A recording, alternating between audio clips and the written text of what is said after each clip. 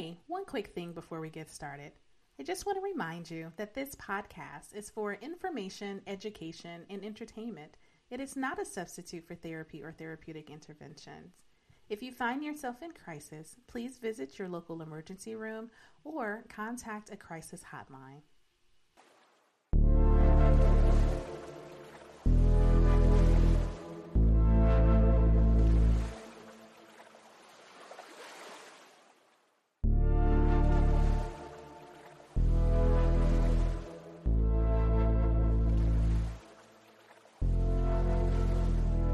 Hey everyone, this is LaShonda from Labors of Love, and you are listening to the Labors of Love podcast. I am really excited to talk with my guest today, my homegirl and the Chief Vibe Officer of Joy Channel, Luna Malbrough. Hey Luna.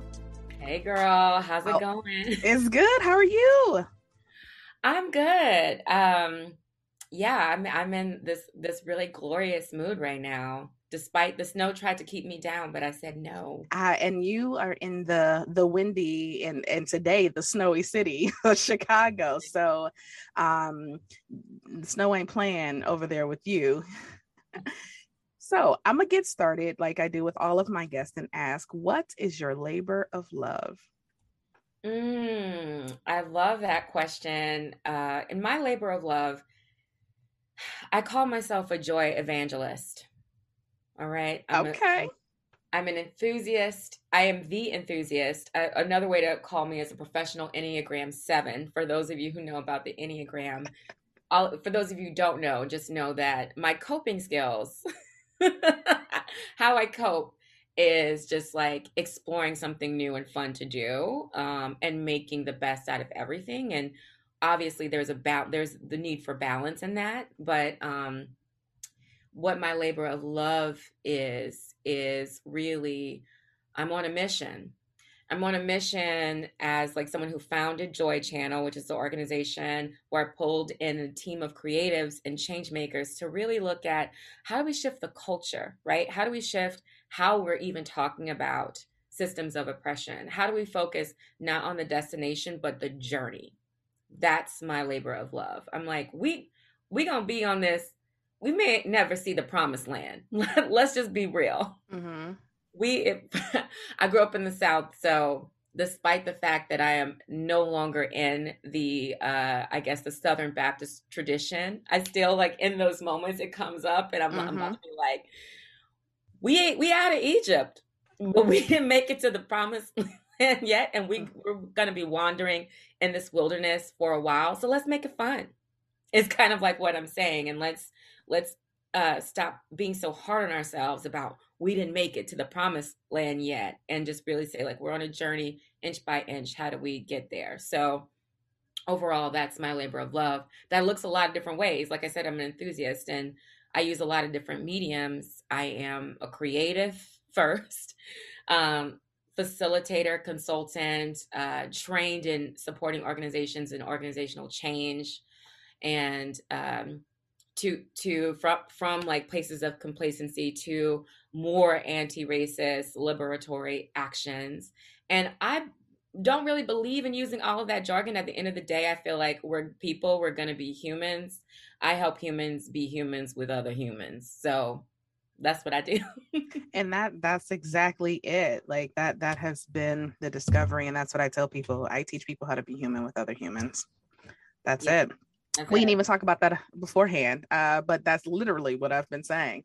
Also, I leave people in places better than I find them. Hey. That's it. And for the record, I call sevens party in a person. And you definitely embody all of that. And so thank you for sharing. And I can't wait to see all the places this conversation goes, because it can go and probably will go so many places. So many different places. And so you've already started to tell us like what Joy Channel is. I would like to know, kind of take us through the founding and creation of it, because you and I have done a considerable amount of work together, and we have very similar goals and worldviews, but we approach things very differently and we bring skill sets that are different. We and complement so each other really well, I must say. What you say? I said we complement each other really well. Extremely well. And so as we go, like, I'm sure it wasn't the last time we collaborated, but the one that sticks out for me the most, because it was one of the last times before COVID, is we were, I don't even know for who or for what. I just remember us being in this extremely large banquet room. And so what she didn't say, which is embodied in all of her endeavors and her creativity, is she's a stand-up comic. And so we're kind of doing our thing and we're doing this training. And then I don't know what I'm talking about, but at some point she walks up to me and says something like, I thought I was the comic. And I'm like, listen, the only way you keep 300 people engaged when you're trying to talk about difficult things is you learn how to embody humor and energy. And, you know, the thing about comedy is it's real, and that those are the nuances of it. So at some point I definitely want to talk about comedy, but you know, part of me is like, so how did you go from like the things we've been doing together and have similar things to just like something's missing, so I got to create it? What was that like? Oh, I love that question. So this is I was very tired, and I'd say one of my homegirl, one of my closest friends, co-conspirators, and truly a mentor to me, Kate Hanissian, who's like the founder of Design Impact. She would often say like you bring so much joy wherever you go, and like you're what people need right now. They don't know it, and I feel like what I found. Coming from after living in the Bay Area and then coming to Cincinnati, I think moving to the Midwest really helped me grow as a facilitator, because I was outside of this bubble where everyone was kind of saying the same thing and repeating each other in different ways. And I was in a space where people were actually trying to engage with the ideas in new ways and explore like really new ideas for them. And so I had to teach things differently, but I also saw this like this rigidity and this idea of like, this is work, we are serious, we're you know. And I felt like where in the Bay people would say like, she's a stand-up comedian, and a raunchy one, but you're going to want to bring her into this business. I found myself really trying to hide those aspects of who I am, of like, oh, I'm a stand-up comedian, I'm also a singer and a dancer and a performer, but like, don't worry about that, I'm also a super serious business lady. And that was like really hard on my spirit to try to have this the word Kate said was bifurcated, this bifurcated existence where I was living in all these different places separately. And I realized actually it's my creativity that makes me extremely good at what I do. It's the playfulness, the clown in me, like just like you, who can like get people at ease in a room and feel people's energy. And one new realization I had recently is like, what makes me a good facilitator and a good like holder of space is I've been on stages for decades now. I know a performance when I see one. So there's a lot of performative allyship, and people bring their own performances when they enter these rooms of like, I'm trying to be an ally, or like, okay, I'm gonna have to pause you because we can see each other, but y'all can't see us. And like I did the head nod, like, come on. So I'm let's lean in there. Like, yes. I understand exactly what you're saying, but I feel like we got to say it louder for the people listening in their car, and it's a lot of traffic noise, right? Performative allyship. I'm gonna talk about it from a different perspective, performance and how I see it and recognize it. But girl, talk on that, right? As a performer, I'm a performer. You all the time. All true story, right? But one who has graced many of a stage, small stage, large stage, right? Medium stage. And so those who are on stage often have watched a lot of other people on stage and just the whole thing. So when you talk about being able to witness and see performance, talk to us about what you mean by that.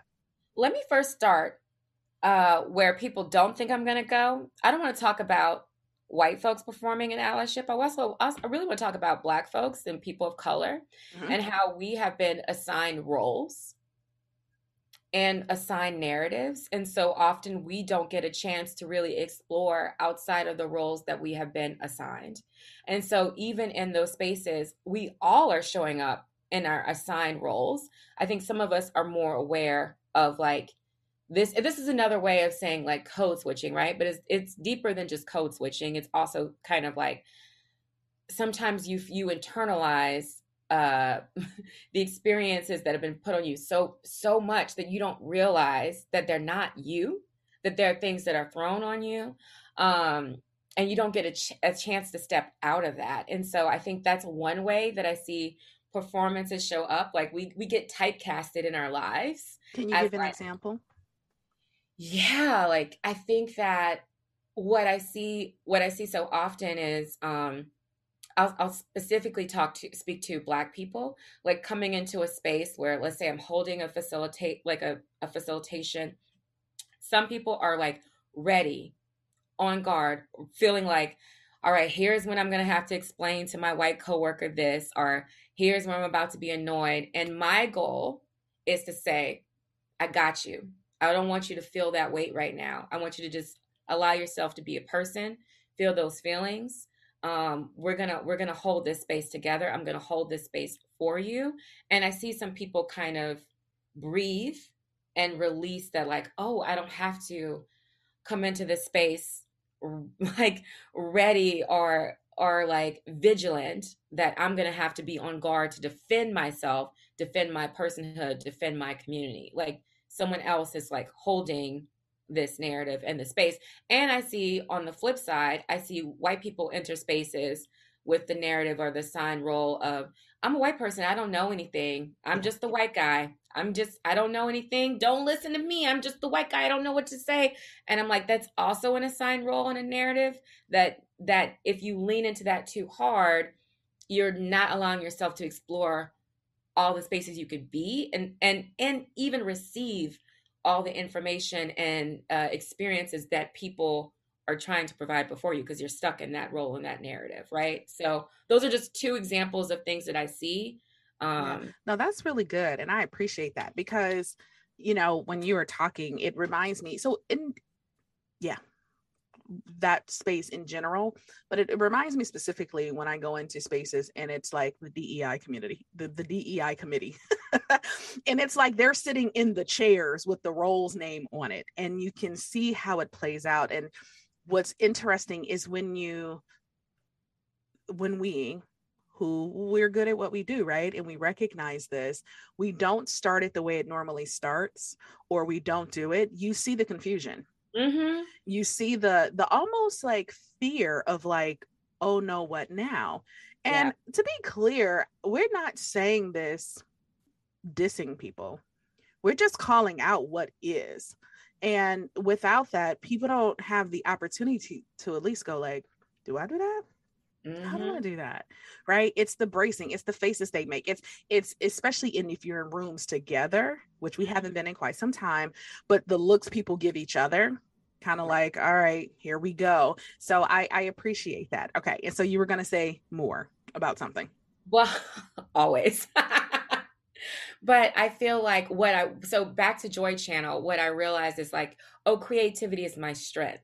The fact that I have had different roles is my strength. And the fact that I'm a stand-up comedian is a strength. And I no longer want to hide that. I want to bring that, and I want to rebuke this narrative.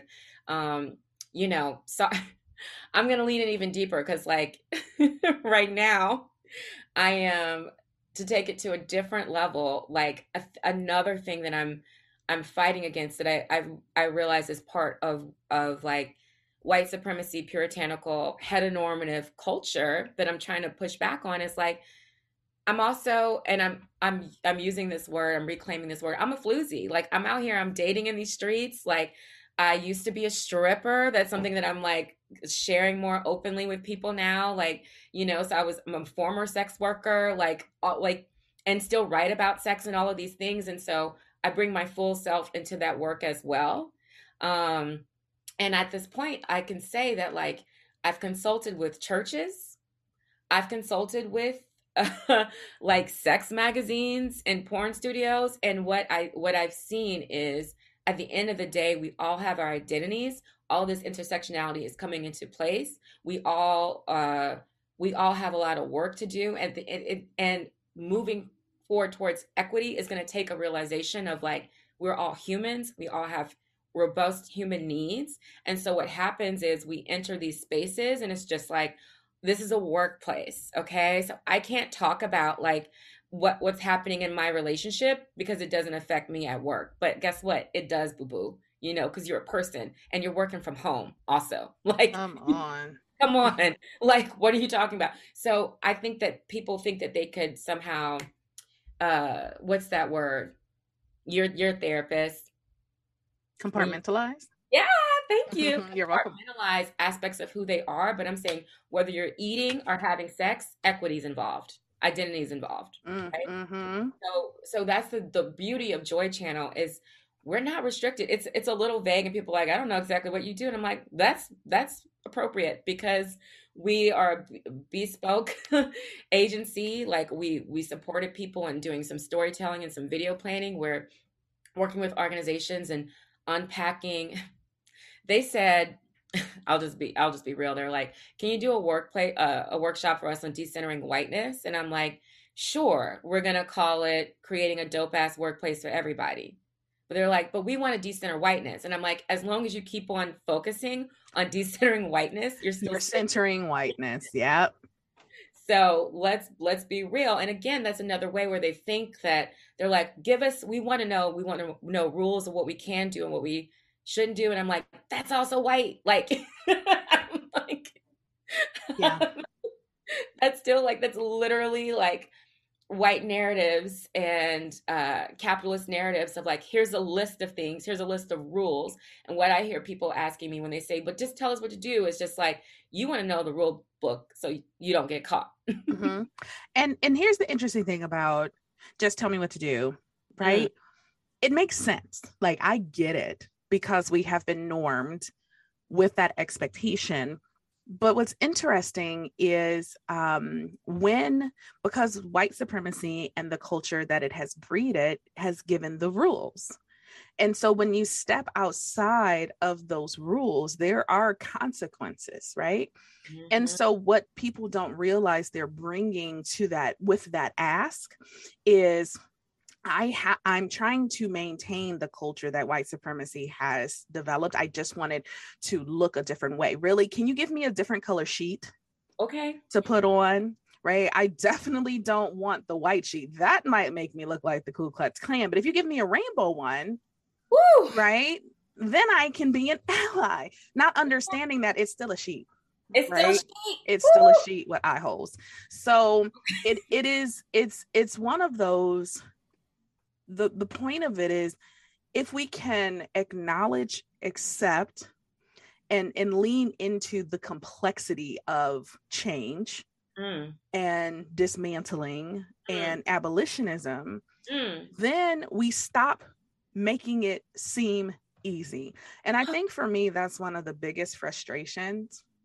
It's like we have a tendency to complicate things that should be simple and simplify things that are complex. Girl, come on. And it's like, so one example I frequently use is potty training. And I mean this in the aspect of, let's talk neurotypical toddler. Right?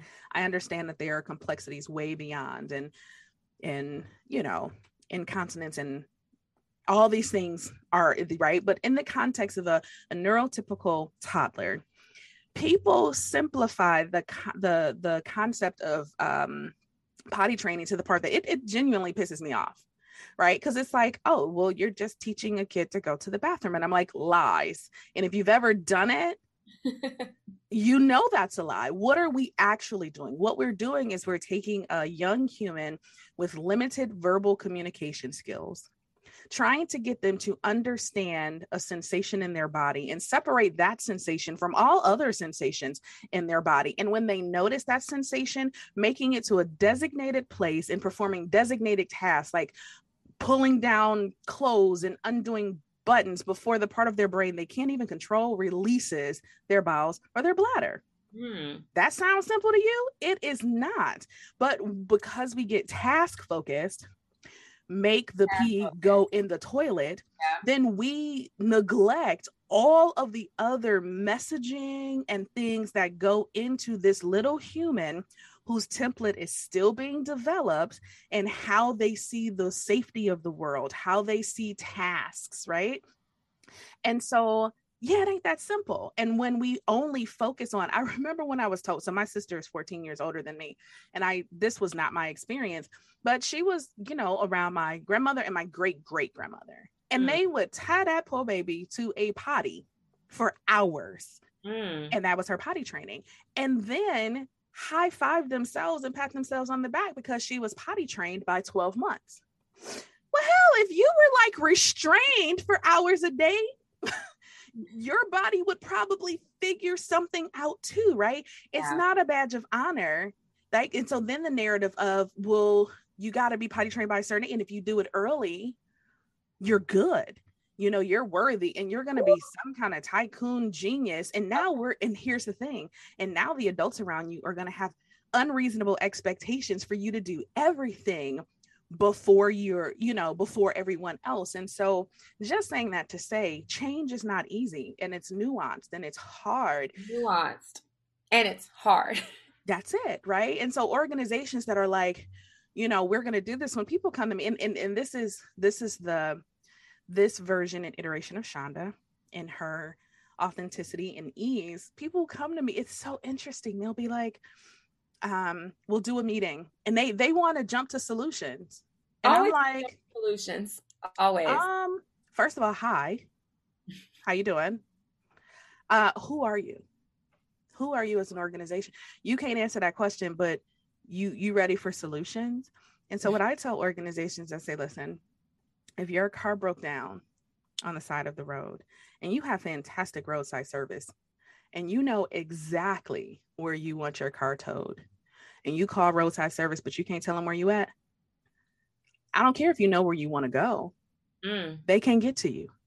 You know where you want to go. You want to be anti-racist. You want to be culturally humble. You want all these things. You don't even know where you at. I'm the tow truck, baby. Until you find out your destination, until you find out your location. Yes. And we figure that out, we can't go nowhere. But you know what? That self-work, the self-awareness to figure out where you're at and who you are, that's hard. It's really scary.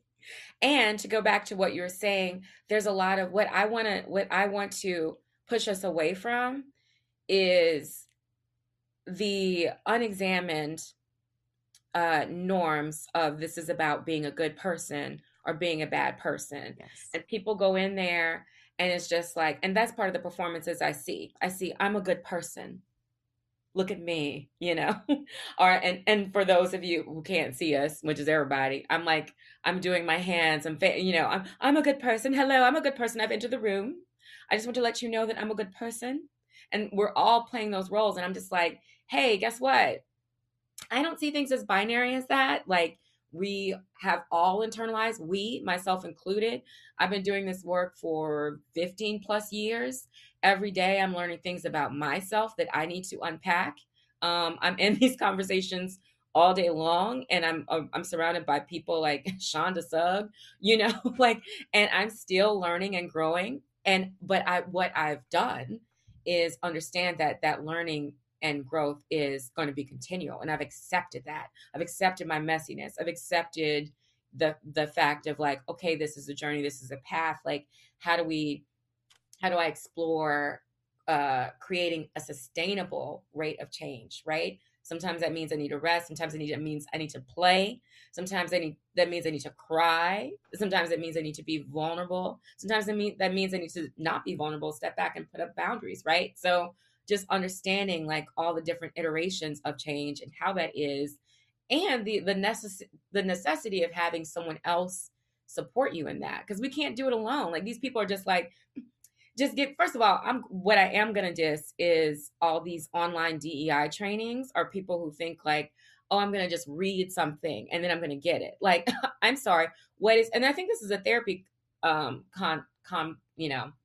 idea, but like, what was the wounds that were done in relationship need to be healed in relationship, right? Yes. So I'm sorry, we are humans, we are relating with each other. If you want to talk about how to create systemic change and shift the culture to something that's anti-racist and liberation, you want to do that alone? You can't do that alone, baby. You got to do that with somebody else. Right. Well, even this idea that I'm a good person is the narrative that was given. I have this conversation all the time. You know, it's a global thing for sure, but white is right and pure and good.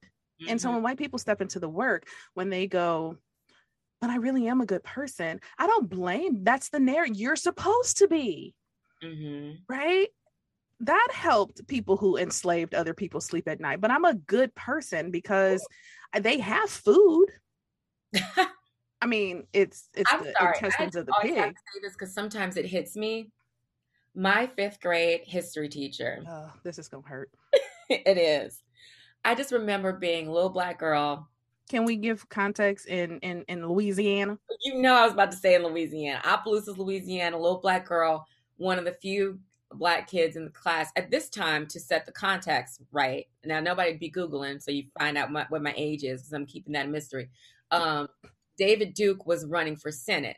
So this is the context, is that David Duke is running for Senate in Louisiana. And my history teacher was just like, slavery wasn't that bad.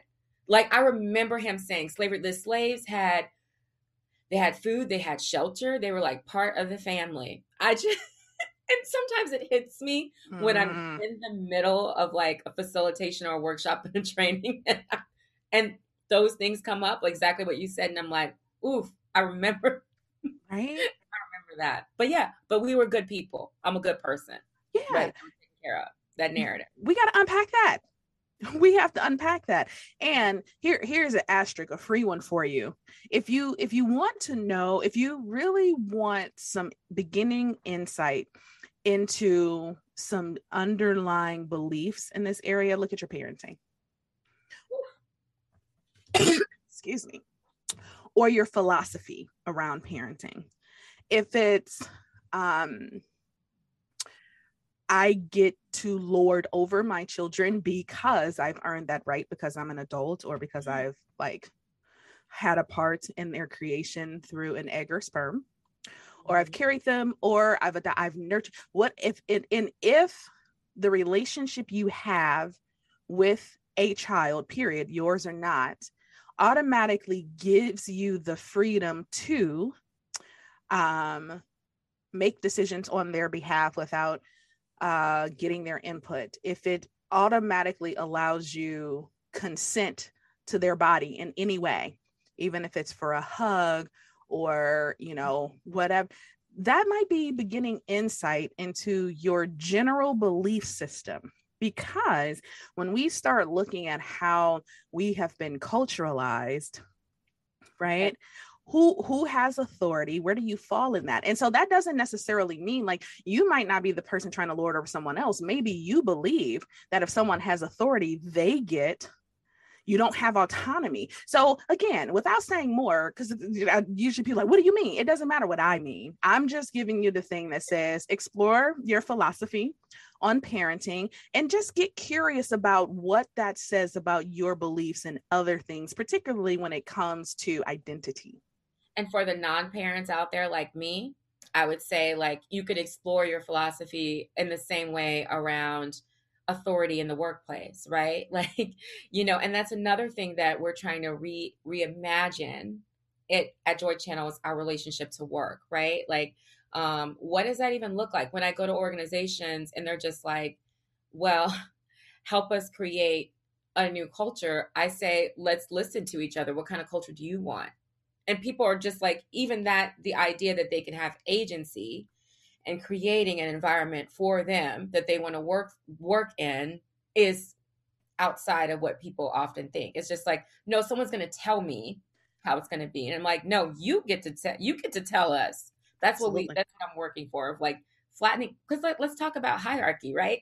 Mm-hmm. Like we think that hierarchy it's such an unexamined norm that we expect hierarchy to be a part of a workplace. But what I'm actually building in my very own organization is a flat hierarchical system, right? So, I mean, even with the titles that we have, like I have a queen of social media. She was a princess. She got promoted to a queen, right? I have a vice president of listening. I'm the chief vibe officer. We have like a commander in chief of optimism.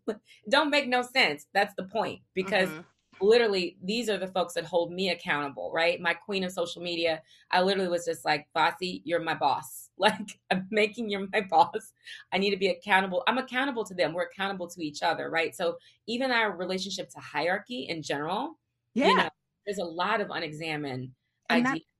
That's so real. And even just to clarify, thank you for the way you said it. And I don't even mean like your philosophy around parenting. Even if you're not a parent, you were parented or not, or maybe poorly, maybe by someone who wasn't, but even that, right? Because so when I think about that, sometimes, you know, I don't even just mean the people who are like, I'm going to dictate my kids. How about the people who are like, now that I had kids, my life is not my own.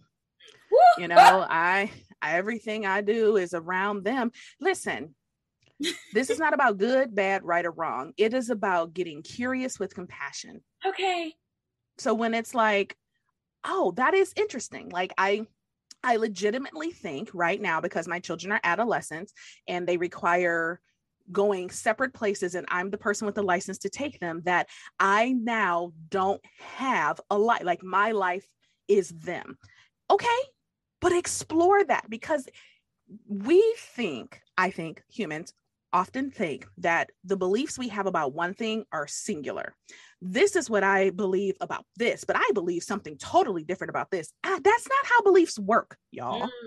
Better let them know. They stretch across it's like, have you ever seen somebody make a pizza crust? It starts off as this little ball of dough. And then it gets kneaded and it gets stretched and flipped, and then they do it again. And then next thing you know, it can be an 8-inch, a 10-inch, a 16-inch pie. But it started as this one little thing of dough, right? Beliefs, they stretch, they encompass, they intersect. So you don't just have one belief about something, you have a whole bunch of intersecting beliefs, and your brain has to make sense of that. So to your point, like whether it's exploring the idea of parenting, but that belief in parenting will intersect with your belief of hierarchy in the workplace and government and school. And that's why it's like, it's one of the biggest challenges, I think, to work in organizations. And I don't just work in organizations. I you know, the cool thing about Joy Channel is like, we support organizations and cultural shifts. We also support creatives, and we create things ourselves. So it's just like, really, our goal is to shift culture. And how do we shift culture? Look at all the different ways that we intersect with culture, right? That's where we want to be. That's where you can find us. Whether it's on the dance floor, if you want your club to be more inclusive, if you want your church to be more inclusive, if you want your sex dungeon to be more inclusive, you can holler at me.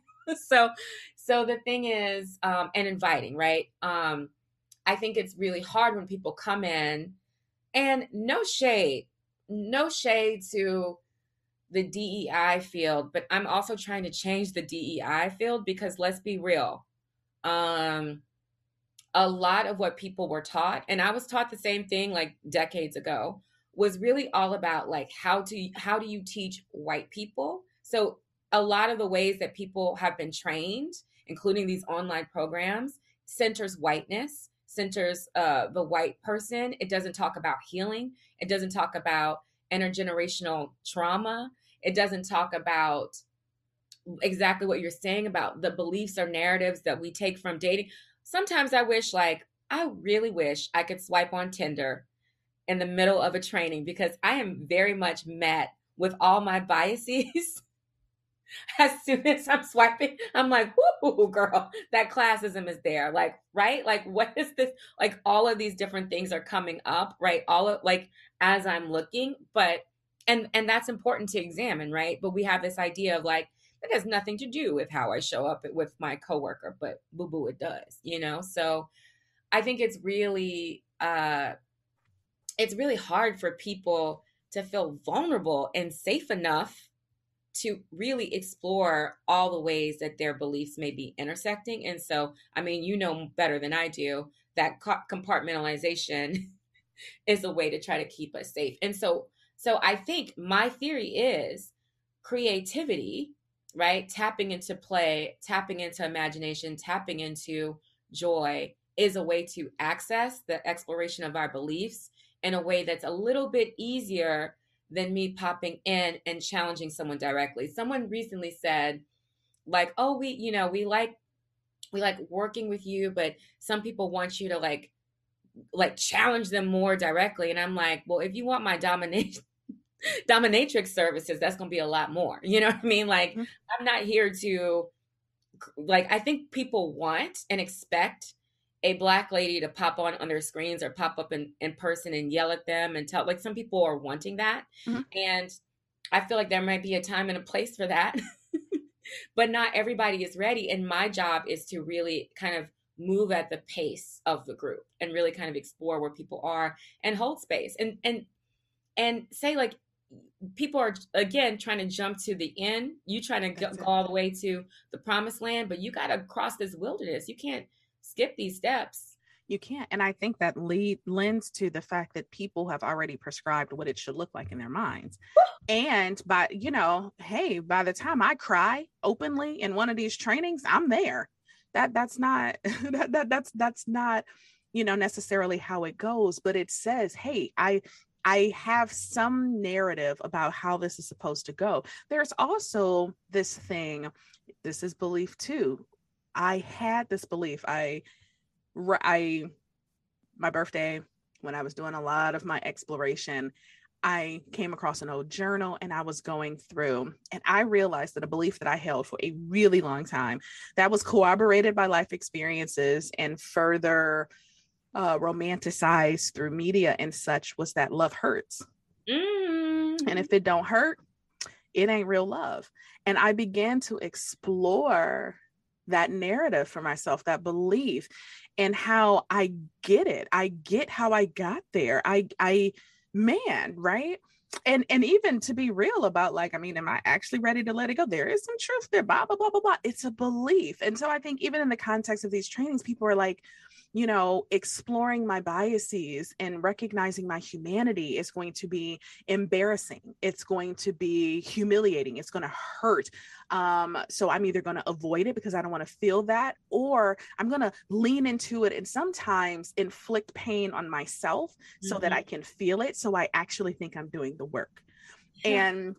And so being able to create spaces where people can utilize creativity and joy and imagination. People like, look, what is this? And it's amazing how when I hear things like that, people often say things like, what is this, kindergarten? And I'm like, I wish. I do a lot of work in school districts. And how elementary school teachers engage with me is so different than the burnt out, jaded middle school teachers, than the somewhat optimistic, but I'm tired high school teacher. There is an energy that elementary school teachers have, particularly those who teach preschool, kindergarten, first, second grade, because there's this understanding of like, this got to be fun. I got to be creative. Things have to be colorful. Like if I want them to learn, I have to engage them. What happens that at a certain point, yes, everything becomes gray and taupe and beige and sit down, don't move. Like kindergartners, they're like, okay, we need wiggle time at least 5 times before lunch because they got to get their wiggles out. And they need music, they need a little song, They need a nap, right? They need to be able to actively participate. They can't just sit down and be talked to. And then the people who designed our education system knew absolutely nothing about how the brain and body works. And I say that all the time, from our standardized testing to how our classrooms are set up. But they got it when they were in preschool. They got it when they were in kindergarten. But then you go into a 6th grade classroom, it looks nothing. I mean, absolutely nothing like that kindergarten classroom. And everybody is griping and groaning about these hormonal, attitudinal, blah, blah, blah. And I'm like, I mean, is it them or is it you? Yes, they change. But what if their classroom looked like a kindergarten classroom? What if you actually derived joy from their movement and their giggles? And I wonder how that would be different, right? So again, like you're saying, creating spaces where we're turning these narratives on their head, or at least slowly starting to twist them. Yep. Curiosity with compassion. I love that you say that. I believe in that. And I think, I will say this. It could be unraveling, right? It could feel unraveling to really be like, what? Like, love doesn't have to hurt. I've been holding this belief for how long? This has affected how much, right? Just being like, what? I've internalized that blackness is inferior. I'm a grown ass woman. I'm 45. I'm still holding this. This could be unraveling, right? And it's really hard to experience that around people that can feel that you don't feel safe with. I do want to acknowledge all of that, right? Yes. And it's important that we do hold space for curiosity because, you've trained with me. You know what I love to do is talk about the 4 eyes, right? People think that I'm going to be coming them talking about, but I always like, let's explore our ideologies and what we've internalized. People really want to focus on the interpersonal. People love talking about institutional. I'm like, baby, it's similar to you in the tow truck. I'm like, if you're not curious about your own ideologies or how you internalize, you want to talk about fixing institutions, but you can't look at yourself. Right. I'm sorry, you're part of institutions, right? Mm-hmm. So I think that it's, it's really challenging. So I just recognize the difficulty at hand, right? And to me, as someone who holds that space, has been holding this space, it's hard on me.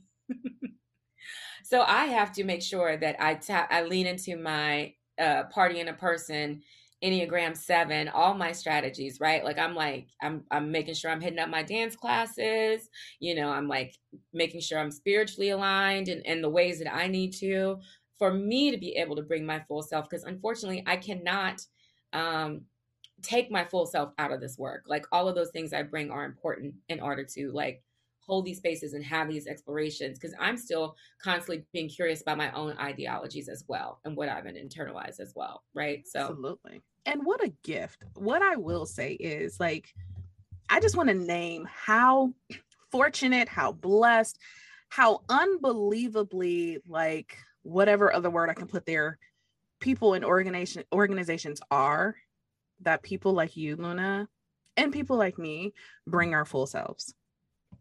Like, I think it's one of those things, and this is something that I've just kind of been sitting with. I put it in the crock pot. That's a J thing. Put it in the crock pot, let it simmer. Like, it's not forefront of my mind. It's not on the front burner. I'm not tending and stirring, but it's just in the crock pot of, like, for some people, they want recognition. And maybe that's like name and lights. Some people just like, forget my name and lights, pay me my money. Mm-hmm. Whatever. And I'm exploring what is this thing? Like, there is a deep personal satisfaction that I get out of my work. And for the longest, I was conditioned through many avenues to believe, and that's it. And now I'm like, nah, that ain't it, pay me.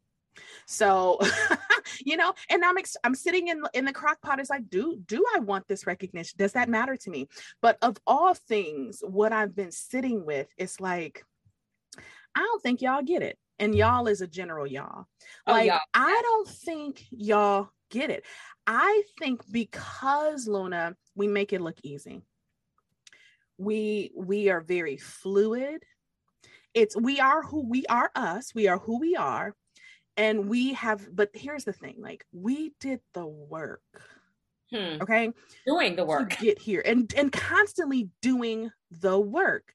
So yeah, I really don't think people get it. And what I mean by that is, yes, we make it look easy. We do. I think we make it look seamless, but that's not even just it. People benefit from us bringing our full selves all the time. But I also feel like they don't put respect on what it took to be able to do that. And I just think that's important. We're not just coming with the tools, because if we were coming with the tools, we would just be like any other DEI program or, whatever. But what happens is the combination of skills, tools, and toys combined with who we actually are and our authenticity and our transparency leads to these transformative moments and experiences and healing. But people don't understand the cost sometimes. And so I'm saying this, doing this podcast where only Luna can see me, sitting in my towel. Okay. Because this past weekend, I did one of my intensive healing experiences, which I love doing.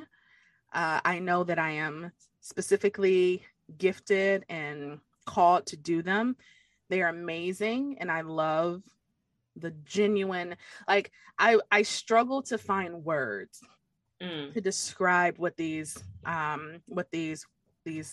experiences do for people.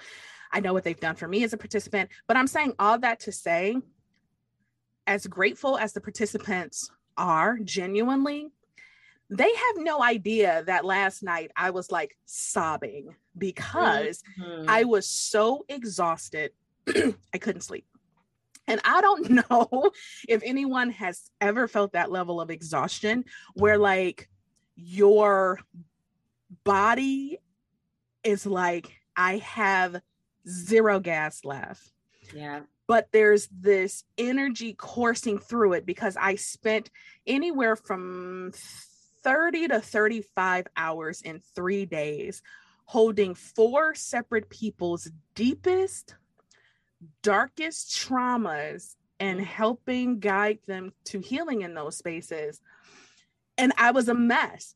I was so exhausted. Well, I'm still being curious about this because it could be a number of things, but I wet the bed. Woke up this morning and had wet the bed. And some of my curiosities are leading to, I was so exhausted that I literally couldn't come out of sleep or out of, to wake up and go. It could be so many, like all I'm saying is I want to be real about that. Like that person you admire, that person doing the work, the person that you want to extract from, because it's some extractors out there. What do I mean by that? Oh, can I pick your brain? Oh, just one thing. Hey, talk. I just want to run this by you. What do you think about this? Oh, I want to be your friend. You don't want to be their friend. You just want unfettered access to their genius, to their wisdom, to their energy. When you do that to people, you don't realize like how much of their selves, their body, their mind, their spirit, their soul, their family. I was away from my family a whole weekend goes into making sure that you have a transformative experience. And so I'm putting that out there so y'all can put some respect on the names and the experiences out here. And really, I want you to, first of all, pay them what they charge. Pay them more if you can. Pay them more if you can. Acknowledge it. But even beyond the external expressions of this thing, just understand like it costs a lot to do this work in various capacities, and I just think it's very important for people to know that. I appreciate you saying that, and 2 things I want to say to what you spoke to just now. One, for the folks who don't agree, there are folks who don't agree with my methods.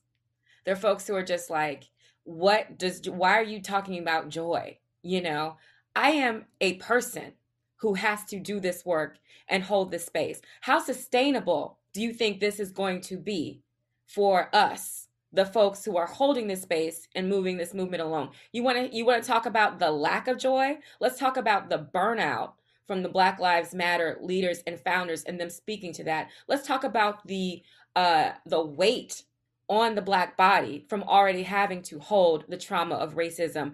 And I'm a woman on top of that. So I have the trauma. I'm like, you already know, right? I'm a survivor of all types of things, right? So I just want people to say, if you don't like the process or you feel like it should be more informative this way or that way, you also have to respect the way that we, the folks who are doing this work, are choosing to do it in a way that aligns with our spirit and our mental health, right? And so that's number 1. Number 2, again, I thank you, Shonda, because you're one of those people that, I feel like one of my gifts is if I let myself shine, it gives someone else the ability to shine as well, or like the permission that no one needs, but we need to shine as well. And just the way that you are able to come on in here on a podcast and just be like, yeah, I wet the bed this morning, right? We all need to hear that because we are all collectively wetting the bed in one way or another, right? So you just being able to acknowledge that is a gift. Well, and I just thank you for saying that and just freeing up somebody else. Thank you. And it's real. Like, bedwetting is a real thing. And I mean, outside of medical concerns and outside of that, where people can wrap a narrative or reason around it. And I want to normalize that, because I know there are people out there who are feeling some kind of shame about it. Like, and that's why I'm curious, because I know, yeah, I had to stop myself from assigning a narrative. Oh, it was because I was tired. I mean, maybe, but I don't know. And because I'm going to be curious with compassion, I'm going to put that in the crock pot, and I'm going to see what emerges, because I don't want to box in what's happening in my body and in my life into convenient narratives, because then I stop looking. And that's a message for people. Message. Stop assigning the narrative. Even if you think you are so right, can you leave space for that 0.05% that something else could be contributing? Because as soon as you lock in the answer, it's like, what was the show, To Be a Millionaire? Or Do You Want to Be a Millionaire? Whatever. It's like final answer. As soon as you say final answer, you stop your ability to consider other things. But you can talk out the process all day long until you say final answer. And sometimes we don't have to say final answer. Sometimes we can just leave it open so that as new data approaches, it doesn't, because what happens, and I've said this multiple times, once you declare a thing to be true, your brain's job is to process incoming data in service of the narrative you chose. And so I don't want my brain to alter data that's coming in, because I've already said this is true. I want to leave it open enough that incoming data can be just that, incoming data. And yeah, so thank you for that, because it's real. And that's a thing for me. I'm gonna say the thing, and I'm gonna say the thing without shame. And sometimes there is shame, and I'm gonna still say it, because I want people to have an example of being like, oh, I don't have to be all put together all the time. I don't have to exude this. That's a trauma response. And it's also, it's white supremacy culture at work, perfectionism. Hey, also, can I just point out the fact that we are still living in a pandemic? There's assaults on our democracy from every angle. They're trying to restrict voting rights successfully, and all these things we're contending with. Climate change, blah, blah, blah. Who else knows what's happening? And the expectation that is still on people, that we still internalize, that we're supposed to show up and just look a certain way. And look a certain way and just be together. Like, have our stuff together. Baby, we don't know. I mean, COVID is going to be COVIDing. It's doing all these things. And we're holding that at all times. So that is like, that's another type of trauma that we're inflicting on ourselves and each other by still holding this expectation that we're supposed to be perfect and have it all together. And the impact of what you just talked about, I don't think we'll fully understand for like the next 10 years. I think in about 10 years, 7 to 10 years, we're going to get data. And people can't, I hear people talking about, and then we gonna find out that in these vaccinations, listen, what I'm saying is we gonna find out that the collective and communal trauma that we have experienced has impacted so much. So what we're doing is we're saying, how do we mitigate this? How do we come in, understand our humanity, and lean into the things that we need? It's so important. Luna, we could talk forever. Before we go, though, there is one thing I do want to talk about just a little bit, and that's stand-up comedy. Oh, yes. I remember. So, okay, I'm funny. Yes, I'm starting to own it. But for the longest, like, I would say, people think I'm funny. I don't think I'm funny.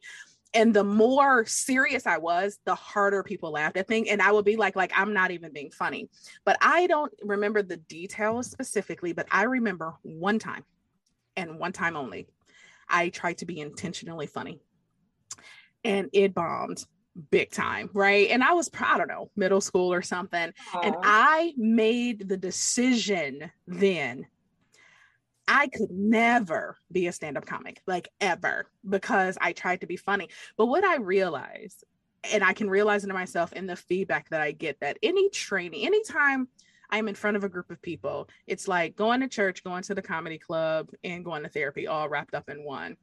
And I realized that stand-up comedy, at least for me, and I just mean that I'm being funny while standing, is that I'm not trying to be funny, but I do have a really good mastery of like, well, I concentrated in theater. So tone, and I use my voice and levels and all of that plays into hitting a punchline, building up and doing all of that stuff. But I don't consciously think like, oh, I'm funny, I'm being a comedian. I'm just trying to get y'all to understand how your brain and body work. So that's on my side. But I am so intrigued by the person who is like, I am going to stand up and make a room full of people laugh. You know what I mean? Let me tell you why you're funny. This is why you're funny. Okay. And this is what, to me, what people, when they go listen to stand-up comedy, what they're listening for, what they're hoping to find is the truth of our humanity. And why you're funny is because you're so real, right? Is because you can say, I wet the bed. You know what I mean? Like, that is what, when you're able to like own that and name the things that you're struggling with, what it does is someone else is listening to that and they're just like, me too. And that laughter is the release of like, oh, I see myself, right? Or that's something about me that I see. And that's really, I've stopped calling myself, I am very much a stand-up comedian. I have a show on Wednesday. Hey, I stopped calling myself a stand-up comedian in my head. And I've been calling myself a clown. Like, because at the end of the day, I am a clown because I try to mirror the absurdity of life back at people. And I think for me, I was a theater kid growing up. I did not necessarily intentionally try. I never aspired to be a stand-up comedian. I literally stumbled upon an open mic when I was in San Francisco because it was in my neighborhood. And at the time I was a therapist and I needed a place to release from like holding the trauma that I held during the day. I needed to do something else completely creative to take me out of that space. And so I started doing stand-up comedy for fun, but I got booked right away. And then after maybe 2 years of being booked on shows, I was like, well, maybe I should just like lean into this and actually try it. And I still am at this point where I'm in Chicago now, so I should be going out for shows, but I'm literally like, y'all know where I'm at. Call me if you want me on a show. And so I still do shows, but I think, speaking to the question you rose earlier, like, what's the goal? Like, I'm not necessarily trying to be famous doing stand-up comedy. I just really like it as a medium of exploration for truth, because it's the one place where, and I used to have jokes about this, like, one of my first jokes was like, I got into stand-up comedy because I wanted to publicly talk about my vagina. And you can't do that as a social worker. You just re-traumatize people, and it's just like, it's the one place where I could really be like my full self. Like, some people go on stage and they're like, okay, here I go. But now I'm just like, whew, let me tell you about the sex I had last night. I could really just let it out, and that's what calls me to the stage. It's just the freedom of expression and the freedom of like, you could be safe. And this is what I found, was that I could do working in an organization, I could talk about racism and throw like slides and information at people, or I could tell a joke talking about my vagina that has undertones of intersectionality, exploring like the impact of racism on me, a Black woman. And I saw people get it quicker. Laughter is the quickest way, right? So yep. I saw people like get it quicker in a joke than me like pulling out the slides and doing all this work. And so, like, one of the things I say about myself is like, first I'll make you laugh, then I'll make you listen, and I think that you do the same, right? Like, that's to me, that's true humor, is just the realness and the vulnerability and the being like, I slipped on a banana peel, but we all are, right? Like, yeah, no, that's real. And that's dope, because what you just said was like, oh, like everything you said, but then you said was like, that's it. What the difference between the elementary school kindergarten teacher and the 6th grade teacher is whether the kindergarten teacher understands it or not, they're helping children learn through dopamine. So they are rewarding the incoming of data through laughter, movement, play, and the 6th grade teacher is not. And so the kids, you know, they're singing this song and they know these things, right? The first time my kids came home and they were like, days of the week, days of the week, days of the week, days of the week, days of the week. There's Monday and there's Tuesday, then Wednesday. And I was like, oh, right now, my kids will still be like, what's today? Right? But they caught that song because it's fun and it's catchy, right? And they're rewarded for that. And then the 6th graders, you should know this, but that's exactly what you're describing, right? These slides, and we go into trainings oftentimes, and we're like, sit here and listen to me talk at you about this concept. But instead, when we go get into this small group and tell the funniest thing that happened to you this week, and the dopamine is like the police escort. or whatever that thing is into our understanding. So anyway, that's it. And it is real. I think it was when I decided that, or began deciding that my humanity was something that was not something that needed to be hidden. That my humanity was something that I get to live out loud. And like you said, then that gives other people permission to live out loud. That is it, the release of the laughter and the dopamine. So that's dope. Thank you, I appreciate that. And also I think the lesson here is don't say what you won't do. Like, I also never thought I would be a therapist because I only saw one version of therapy at one point, and I was like, who want to do that?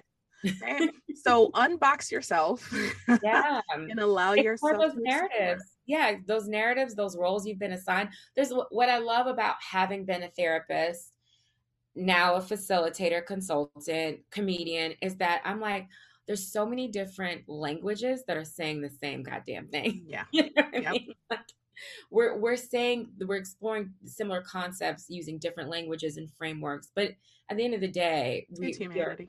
It's our humanity, and we've been boxed in. Yes. Right. Well, listen, like literally, and we know we can talk for hours, usually over a nice drink somewhere like Puerto Rico. We have to do that again. But I just want to say that I always appreciate when we get to kick it. And thank you so much. You know, what I've said is Luna is not a first-time guest on this podcast, but this is the first time she's been on as a solo guest when we weren't with other people. So long time coming, but I'm super excited that you are here, and just, I love you. Keep doing you. And we will keep collaborating. If people heard something, and I know they heard plenty, they're intrigued and they like, tell me more about this Joy channel, or they just got a question for you, or they want to book you for their comedy show, how can people find you? You can find me at joychannel.org. You could email me at luna@joychannel.org. You can find, I'm easily found, for better or for worse, but you know, just like explore our Instagram.